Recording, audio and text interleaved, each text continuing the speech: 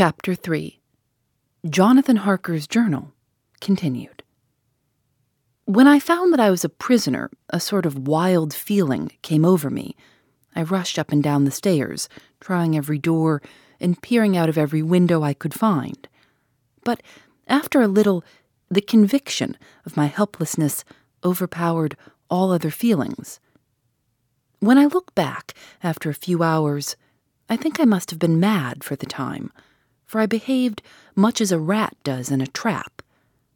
When, however, the conviction had come to me that I was helpless, I sat down quietly as I have ever done anything in my life, and began to think over what was best to be done. I am thinking still, and as yet have come to no definite conclusion. Of one thing only I am certain, that it is no use making my ideas known to the Count. He knows well that I am imprisoned, and he has done it himself, and has doubtless his own motives for it. He would only deceive me if I trusted him fully with the facts. So far as I can see, my only plan will be to keep my knowledge and my fears to myself, and my eyes open.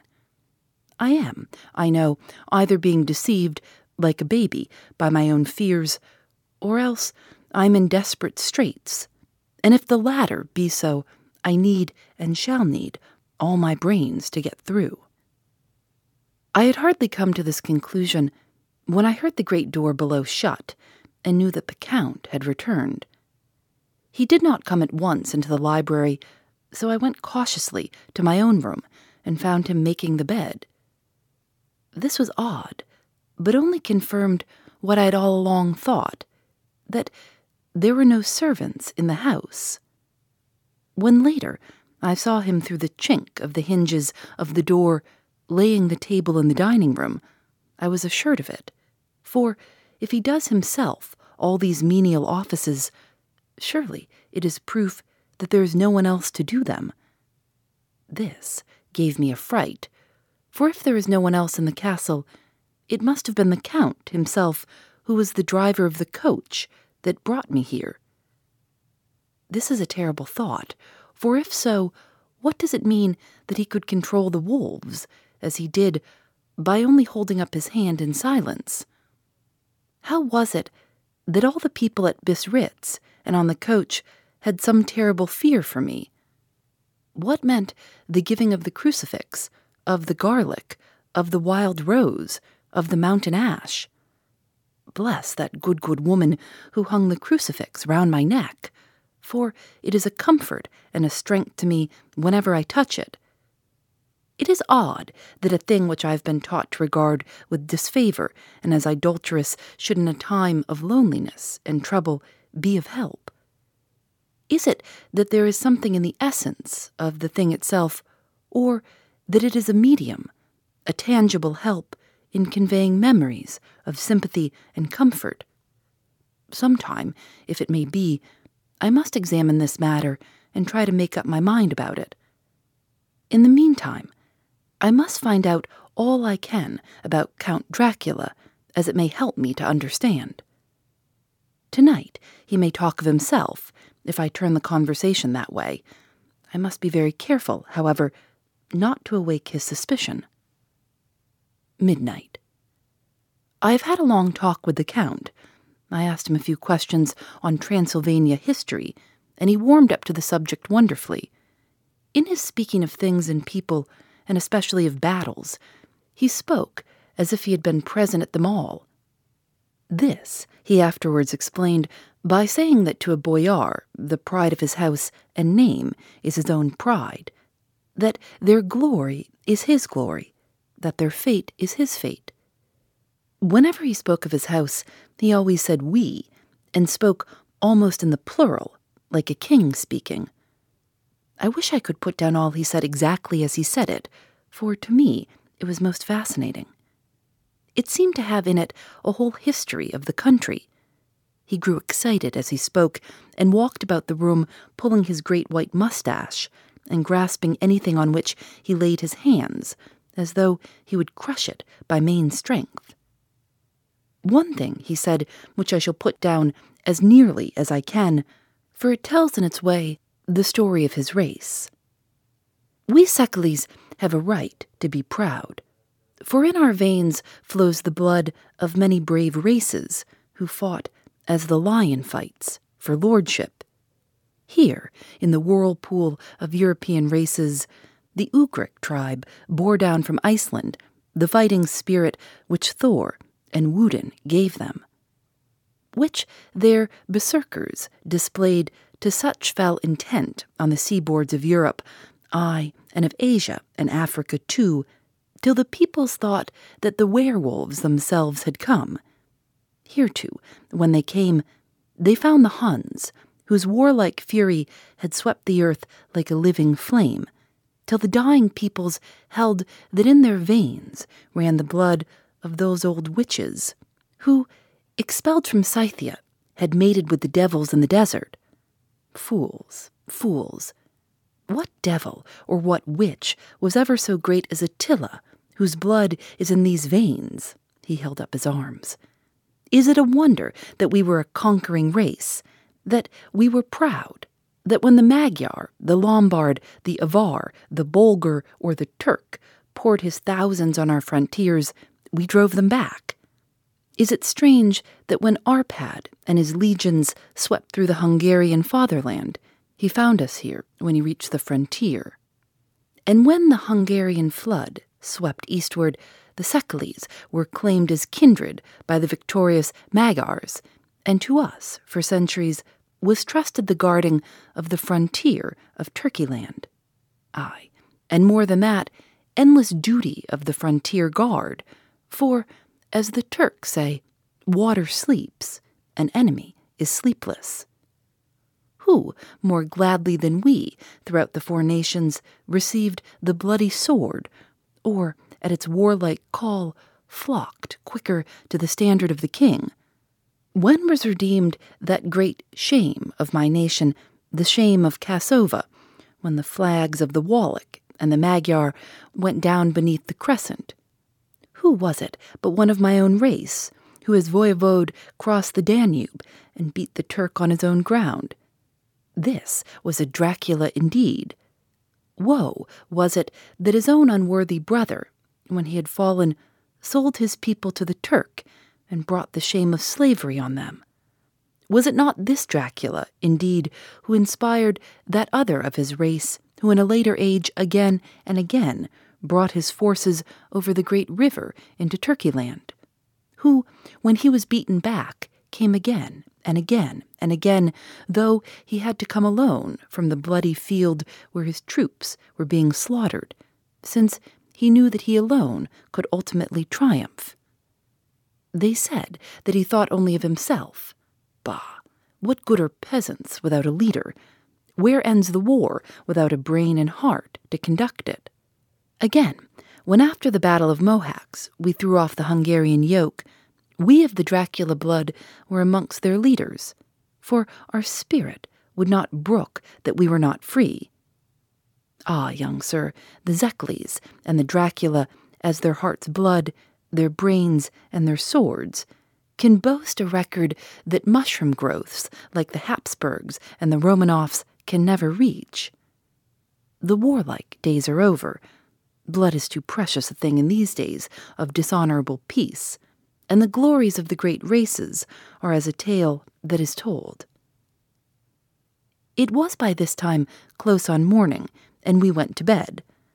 Memorandum: this diary seems horribly like the beginning of the Arabian Nights, for everything has to break off at cock-crow, or like the ghost of Hamlet's father. 12 May. Let me begin with facts, bare, meager facts, verified by books and figures, and of which there can be no doubt. I must not confuse them with experiences which will have to rest on my own observation or my memory of them. Last evening, when the Count came from his room, he began by asking me questions on legal matters and on the doing of certain kinds of business. I had spent the day wearily over books, and simply, to keep my mind occupied, went over some of the matters I had been examined in at Lincoln's Inn. There was a certain method in the Count's inquiries, so I shall try to put them down in sequence. The knowledge may somehow or sometime be useful to me. First, he asked if a man in England might have 2 solicitors or more. I told him he might have a dozen if he wished, but that it would not be wise to have more than 1 solicitor engaged in one transaction, as only one could act at a time, and that to change would be certain to militate against his interest. He seemed thoroughly to understand, and went on to ask if there would be any practical difficulty in having one man to attend, say, to banking, and another to look after shipping, in case local help were needed in a place far from the home of the banking solicitor. I asked him to explain more fully, so that I might not by any chance mislead him. So he said, "I shall illustrate. Your friend and mine, Mr. Peter Hawkins, from under the shadow of your beautiful cathedral at Exeter, which is far from London, buys for me, through your good self, my place at London. Good. Now, here let me say frankly, lest you should think it strange that I have sought the services of one so far off from London instead of someone resident there, that my motive was that no local interest might be served, save my wish only. And as one of London residents might, perhaps, have some purpose of himself or friend to serve, I went thus afield to seek my agent, whose labours should be only to my interest. Now, suppose I, who have much of affairs, wish to ship goods, say to Newcastle or Durham or Harwich or Dover, might it not be that it could with more ease be done by consigning to one in these ports? I answered that certainly it would be most easy, but that we solicitors had a system of agency, one for the other, so that local work could be done locally on instruction from any solicitor, so that the client, simply placing himself in the hands of one man, could have his wishes carried out by him without further trouble. "But," said he, "I could be at liberty to direct myself. Is it not so?" "Of course," I replied, "and such is often done by men of business, who do not like the whole of their affairs to be known by any one person." "Good," he said. And then he went on to ask about the means of making consignments, and the forms to be gone through, and of all sorts of difficulties which might arise, but by forethought could be guarded against. I explained all these things to him to the best of my ability, and he certainly left me under the impression that he would have made a wonderful solicitor, for there was nothing that he did not think of or foresee. For a man who was never in the country, and who did not evidently do much in the way of business, his knowledge and acumen were wonderful. When he had satisfied himself on these points of which he had spoken, and I had verified all as well as I could by the books available, he suddenly stood up and said, "Have you written since your first letter to our friend Mr. Peter Hawkins, or to any other?" It was with some bitterness in my heart that I answered that I had not, that as yet I had not seen any opportunity of sending letters to anybody. "Then write now, my young friend," he said, laying a heavy hand on my shoulder. "Write to our friend and to any other, and say, if it will please you, that you shall stay with me until a month from now." "Do you wish me to stay so long?" I asked, for my heart grew cold at the thought. "I desire it much. Nay, I will take no refusal. When your master, employer, what you will, engaged that someone should come on his behalf, it was understood that my needs only were to be consulted. I have not stinted. Is it not so?" What could I do but bow acceptance? It was Mr. Hawkins' interest, not mine, and I had to think of him, not myself. And besides, while Count Dracula was speaking, there was that in his eyes and in his bearing which made me remember that I was a prisoner, and that if I wished it, I could have no choice.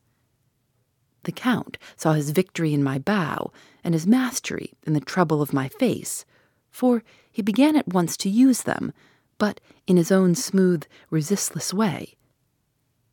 I pray you, my good young friend, that you will not discourse of things other than business in your letters. It will doubtless please your friends to know that you are well, and that you look forward to getting home to them. Is it not so?"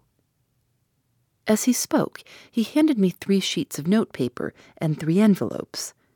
They were all of the thinnest foreign post, and looking at them, then at him, and noticing his quiet smile with the sharp canine teeth lying over the red underlip, I understood as well as if he had spoken that I should be careful what I wrote, for he would be able to read it. So I determined to write only formal notes now, but to write fully to Mr. Hawkins in secret, and also to Mina, for to her I could write in shorthand, which would puzzle the Count if he did see it.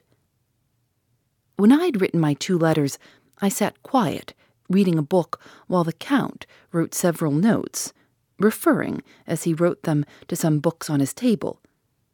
Then he took up my 2 and placed them with his own, and put by his writing materials, after which, the instant the door had closed behind him, I leaned over and looked at the letters which were face down on the table. I felt no compunction in doing so, for under the circumstances I felt that I should protect myself in every way I could. One of the letters was directed to Samuel F. Billington, No. 7, The Crescent, Whitby. Another to Eyre Leitner, Varna. The third was to Coutts and Company, London. And the fourth to Aaron Klopstock and Bill Ruth, bankers, Budapest. The second and fourth were unsealed. I was just about to look at them when I saw the door handle move. I sank back in my seat, having just had time to replace the letters as they had been and to resume my book, before the Count, holding still another letter in his hand, entered the room. He took up the letters on the table and stamped them carefully, and then turning to me said, "I trust you will forgive me, but I have much work to do in private this evening. You will, I hope, find all things as you wish." At the door he turned, and after a moment's pause said, "Let me advise you, my dear young friend, nay, let me warn you, with all seriousness, that should you leave these rooms, you will not by any chance go to sleep in any other part of the castle.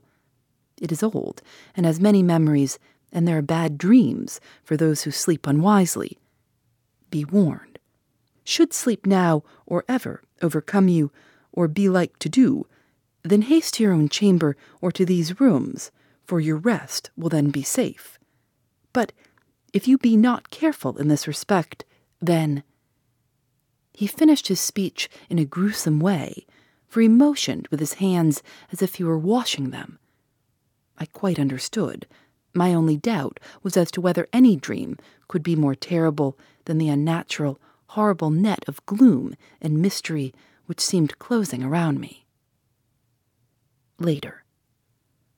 I endorse the last words written, but this time there is no doubt in question. I shall not fear to sleep in any place where he is not. I have placed the crucifix over the head of my bed. I imagine that my rest is thus freer from dreams, and there it shall remain. When he left me, I went to my room. After a little while, not hearing any sound, I came out and went up the stone stair to where I could look out towards the south. There was some sense of freedom in the vast expanse, inaccessible though it was to me, as compared with the narrow darkness of the courtyard. Looking out on this, I felt that I was indeed in prison, and I seemed to want a breath of fresh air, though it were of the night. I am beginning to feel this nocturnal existence tell on me. It is destroying my nerve. I start at my own shadow, and am full of all sorts of horrible imaginings.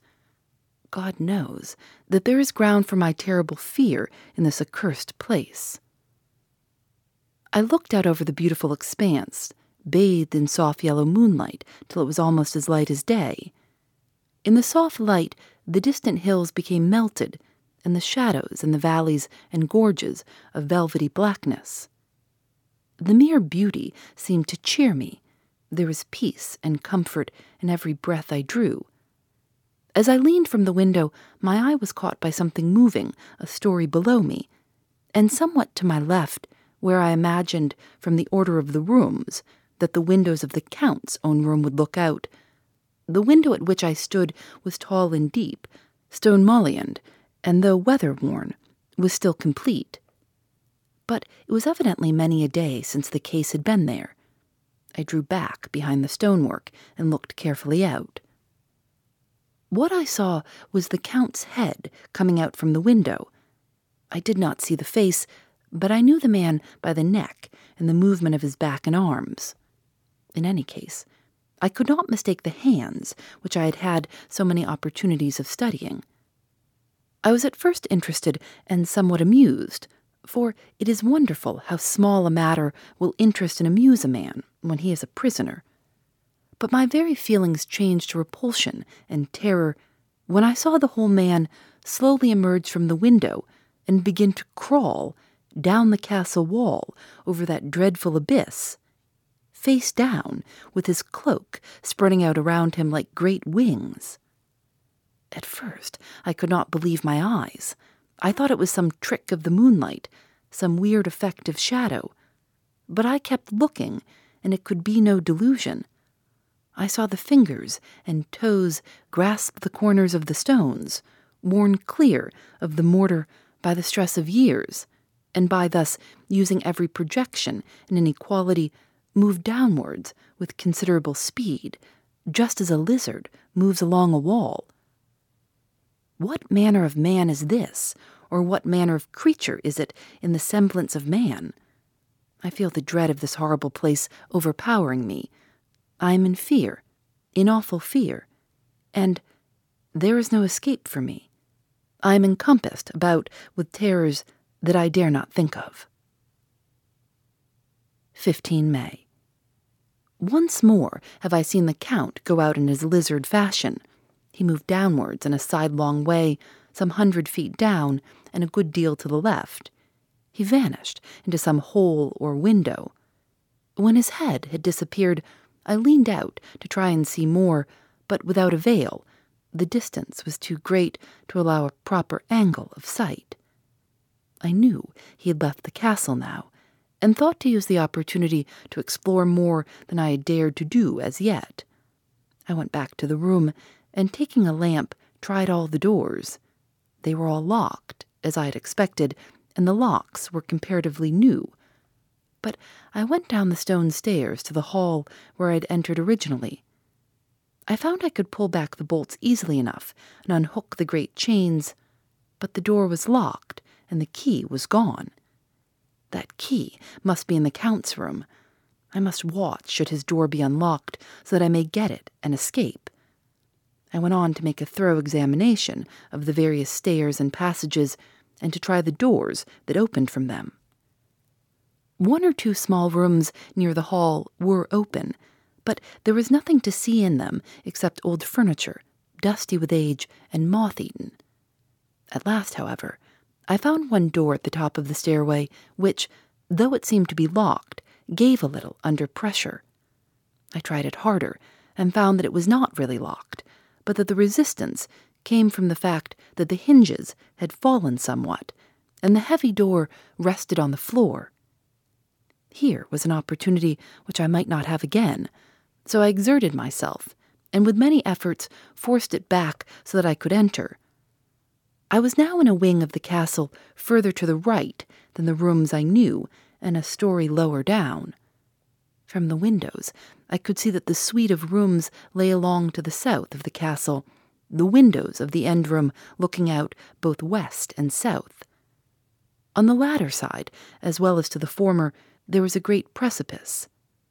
The castle was built on the corner of a great rock, so that on 3 sides it was quite impregnable, and great windows were placed here where sling or bow or culverin could not reach, and consequently light and comfort, impossible to a position which had to be guarded, were secured. To the west was a great valley, and then, rising far away, great jagged mountain fastnesses rising peak on peak, the sheer rock studded with mountain ash and thorn, whose roots clung in cracks and crevices and crannies of the stone.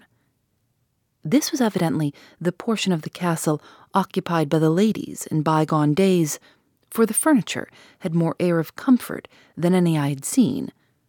The windows were curtainless, and the yellow moonlight, flooding in through the diamond panes, enabled one to see even colors, while it softened the wealth of dust which lay over all and disguised, in some measure, the ravages of time and the moth.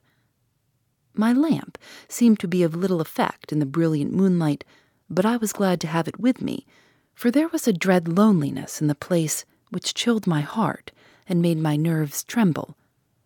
Still, it was better than living alone in the rooms which I had come to hate from the presence of the Count, and, after trying a little to school my nerves, I found a soft quietude come over me. Here I am, sitting at a little oak table where in old times possibly some fair lady sat to pen, with much thought and many blushes, her ill-spelt love letter, and writing in my diary in shorthand all that has happened since I closed it last. It is 19th century up to date with a vengeance, and yet, unless my senses deceive me, the old centuries had, and have, powers of their own which mere modernity cannot kill. Later, the morning of 16 May. God preserve my sanity, for to this I am reduced. Safety and the assurance of safety are things of the past. While I live on here, there is but one thing to hope for, that I may not go mad, if, indeed, I be not mad already. If I be sane, then surely it is maddening to think that of all the foul things that lurk in this hateful place, the Count is the least dreadful to me, that to him alone I can look for safety, even though this be only while I can serve his purpose. Great God, merciful God, let me be calm, for out of that way lies madness indeed. I begin to get new lights on certain things which have puzzled me. Up to now, I never quite knew what Shakespeare meant when he made Hamlet say, "My tablets, quick, my tablets, 'tis meet that I put it down," etc. For now, feeling as though my own brain were unhinged, or as if the shock had come which must end in its undoing, I turned to my diary for repose. The habit of entering accurately must help to soothe me. The Count's mysterious warning frightened me at the time. It frightens me more now when I think of it, for in future he has a fearful hold upon me. I shall fear to doubt what he may say. When I had written in my diary and had fortunately replaced the book and pen in my pocket, I felt sleepy. The Count's warning came into my mind, but I took a pleasure in disobeying it. The sense of sleep was upon me, and with it the obstinacy which sleep brings as outrider. The soft moonlight soothed, and the wild expanse without gave a sense of freedom which refreshed me. I determined not to return tonight to the gloom-haunted rooms, but to sleep here, where, of old, ladies had sat and sung and lived sweet lives, while their gentle breasts were sad for their menfolk away in the midst of remorseless wars. I drew a great couch out of its place near the corner, so that as I lay, I could look at the lovely view to east and south, and unthinking of and uncaring for the dust, composed myself for sleep. I suppose I must have fallen asleep. I hope so, but I fear, for all that followed was startlingly real, so real that now sitting here in the broad, full sunlight of the morning, I cannot in the least believe that it was all sleep. I was not alone. The room was the same, unchanged in any way since I came into it. I could see along the floor in the brilliant moonlight my own footsteps, marked where I had disturbed the long accumulation of dust. In the moonlight, opposite me, were 3 young women, ladies by their dress and manner. I thought at the time that I must be dreaming when I saw them, for, though the moonlight was behind them, they threw no shadow on the floor. They came close to me and looked at me for some time, and then whispered together. 2 were dark and had high aquiline noses like the Count, and great, dark, piercing eyes that seemed to be almost red when contrasted with the pale yellow moon. The other was fair as can be, with great wavy masses of golden hair and eyes like pale sapphires. I seemed somehow to know her face, and to know it in connection with some dreamy fear, but I could not recollect at the moment how or where. All three had brilliant white teeth that shone like pearls against the ruby of their voluptuous lips. There was something about them that made me uneasy, some longing, and at the same time some deadly fear. I felt in my heart a wicked, burning desire that they would kiss me with those red lips.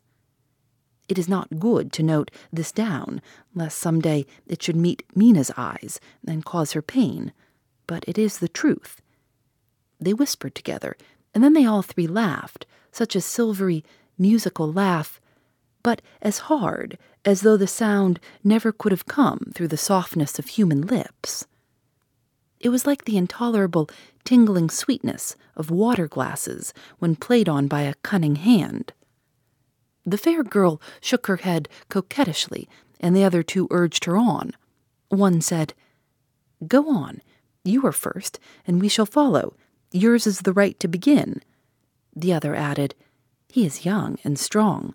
There are kisses for us all." I lay quiet, looking out under my eyelashes in an agony of delightful anticipation. The fair girl advanced and bent over me till I could feel the movement of her breath upon me. Sweet it was in one sense, honey-sweet, and sent the same tingling through the nerves as her voice, but with a bitter underlying the sweet, a bitter offensiveness, as one smells in blood. I was afraid to raise my eyelids, but looked out and saw perfectly under the lashes. The girl went on her knees and bent over me, simply gloating. There was a deliberate voluptuousness which was both thrilling and repulsive, and as she arched her neck, she actually licked her lips like an animal, till I could see in the moonlight the moisture shining on the scarlet lips and on the red tongue as it lapped the white, sharp teeth. Lower and lower went her head as the lips went below the range of my mouth and chin and seemed about to fasten on my throat. Then she paused, and I could hear the churning sound of her tongue as it licked her teeth and lips, and could feel the hot breath on my neck. Then the skin of my throat began to tingle as one's flesh does when the hand that is to tickle it approaches nearer, nearer. I could feel the soft, shivering touch of the lips on the supersensitive skin of my throat, and the hard dents of two sharp teeth just touching and pausing there. I closed my eyes in a languorous ecstasy and waited with beating heart. But at that instant, another sensation swept through me as quick as lightning. I was conscious of the presence of the Count, and of his being as if lapped in a storm of fury. As my eyes opened involuntarily, I saw his strong hand grasp the slender neck of the fair woman, and with giant's power draw it back, the blue eyes transformed with fury, the white teeth champing with rage, and the fair cheeks blazing red with passion. But the Count, never did I imagine such wrath and fury even to the demons of the pit. His eyes were positively blazing. The red light in them was lurid, as if the flames of hellfire blazed behind them. His face was deathly pale, and the lines of it were hard like drawn wires. The thick eyebrows that met over the nose now seemed like a heaving bar of white-hot metal. With a fierce sweep of his arm, he hurled the woman from him, and then motioned to the others, as though he were beating them back. It was the same imperious gesture that I had seen used to the wolves. In a voice which, though low and almost in a whisper, seemed to cut through the air and then ring round the room, he said, "How dare you touch him, any of you? How dare you cast eyes on him when I had forbidden it? Back, I tell you all, this man belongs to me. Beware how you meddle with him, or you'll have to deal with me. The fair girl, with a laugh of ribald coquetry, turned to answer him. You yourself never loved. You never love. On this, the other woman joined, and such a mirthless, hard, soulless laughter rang through the room that it almost made me faint to hear. It seemed like the pleasure of fiends. Then the Count turned, after looking at my face attentively, and said in a soft whisper, Yes, I too can love. You yourselves can tell it from the past. Is it not so? Well, now I promise you that when I am done with him, you shall kiss him at your will. Now go, go. I must awaken him, for there is work to be done. Are we to have nothing tonight? Said one of them, with a low laugh, as she pointed to the bag which he had thrown upon the floor, and which moved as though there was some living thing within it. For answer, he nodded his head. One of the women jumped forward and opened it. If my ears did not deceive me, there was a gasp and a low wail, as of a half-smothered child. The women closed round while I was aghast with horror, but as I looked, they disappeared, and with them the dreadful bag. There was no door near them, and they could not have passed me without my noticing. They simply seemed to fade into the rays of the moonlight and pass out through the windows, for I could see, outside the dim, shadowy forms for a moment before they entirely faded away. Then the horror overcame me, and I sank down, unconscious. Phoebe Reads a Mystery is recorded in the studios of North Carolina Public Radio, WUNC.